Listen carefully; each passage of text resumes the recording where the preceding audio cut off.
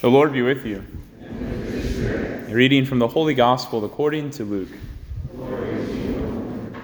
Some Sadducees, those who deny that there is a resurrection, came forward and put this question to Jesus, saying, "Teacher, Moses wrote for us, if someone's brother dies leaving a wife but no child, his brother must take the wife and raise up descendants for his brother. Now there were 7 brothers. The first married a woman but died childless. Then the second and the third married her, and likewise all the 7 died childless. Finally, the woman also died. Now at the resurrection, whose wife will that woman be? For all 7 had been married to her." Jesus said to them, "The children of this age marry and remarry, but those who are deemed worthy to attain to the coming age and to the resurrection of the dead neither marry nor are given in marriage. They can no longer die, for they are like angels, and they are the children of God, because they are the ones who will rise. That the dead will rise, even Moses made known in the passage about the bush when he called out, 'Lord, the God of Abraham, the God of Isaac, and the God of Jacob.' And he is not God of the dead, but of the living, for to him all are alive." The Gospel of the Lord. Praise to you, Lord Jesus Christ.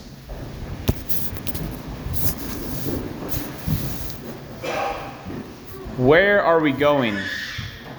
It's a good question in general, but a good question this time of year. If you haven't already, students are quickly will be enrolling for classes the next semester, and so it's a good question to ask. I found myself asking that simple question, where are we going, a number of years ago on vacation with a friend of mine who was, and probably always will be directionally challenged.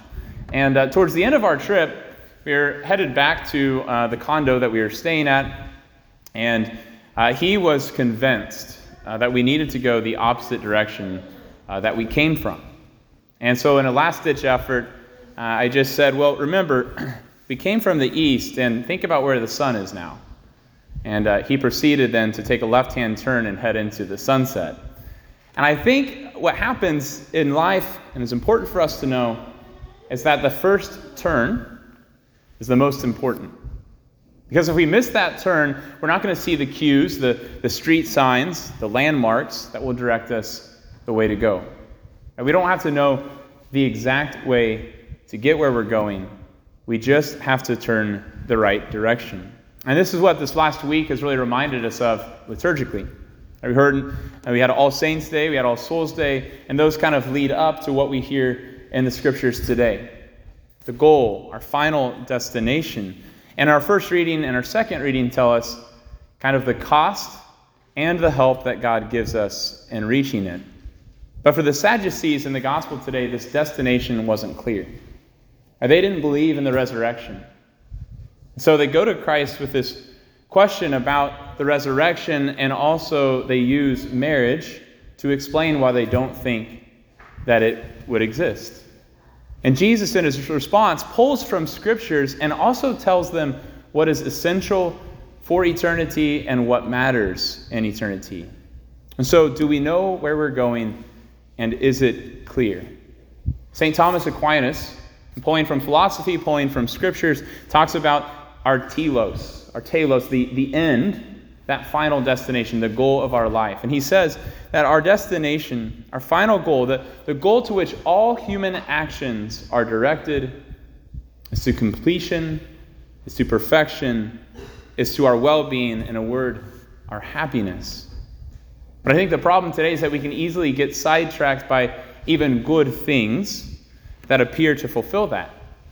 Key among that are our relationships, which is why I think when Christ speaks about marriage not existing in heaven, we can kind of get rocked by that. Because I think sometimes we can mistakenly place our end in love for another instead of our true end, love for God. Saying things like, when people are not married, I want a perfect spouse. I want someone that makes me complete. I want someone that is going to look out for my well-being. I want to look for that person that when I find them, I'll just be happy. God does desire our happiness, but If we place our happiness and our completeness in the wrong place, then we place it in the hands of a fallen human, we'll never actually find that happiness. Because to replace that destination is to turn the wrong direction. Dating, which is directed towards finding the perfect spouse, a marriage based on the perfect spouse, will always fail. Because perfection lies in God, not in another human being. And if we want a spouse who will direct us to our completion, our perfection, our well-being, and our true happiness, then we have to find someone who is oriented towards heaven. And this is a commitment that is true for married people alike. Right? Seeking not perfection in your spouse, but seeking perfection in heaven together. And when we make this correct first turn, we orient ourselves towards heaven, then these cues begin to emerge. When we utilize the signs that are given to us, the sacraments, when we find ourselves journeying together as a community of believers, we find the people who themselves are oriented towards God, faithfully pursuing Christ, then we oftentimes find a valuable guide, someone who's lived in the vicinity of Christ so much so that there's a familiarity that gives them confidence in where they're headed.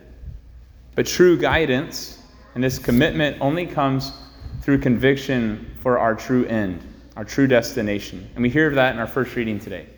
Right, these 7 brothers in the book of Maccabees, this kind of war-torn kind of time period in salvation history.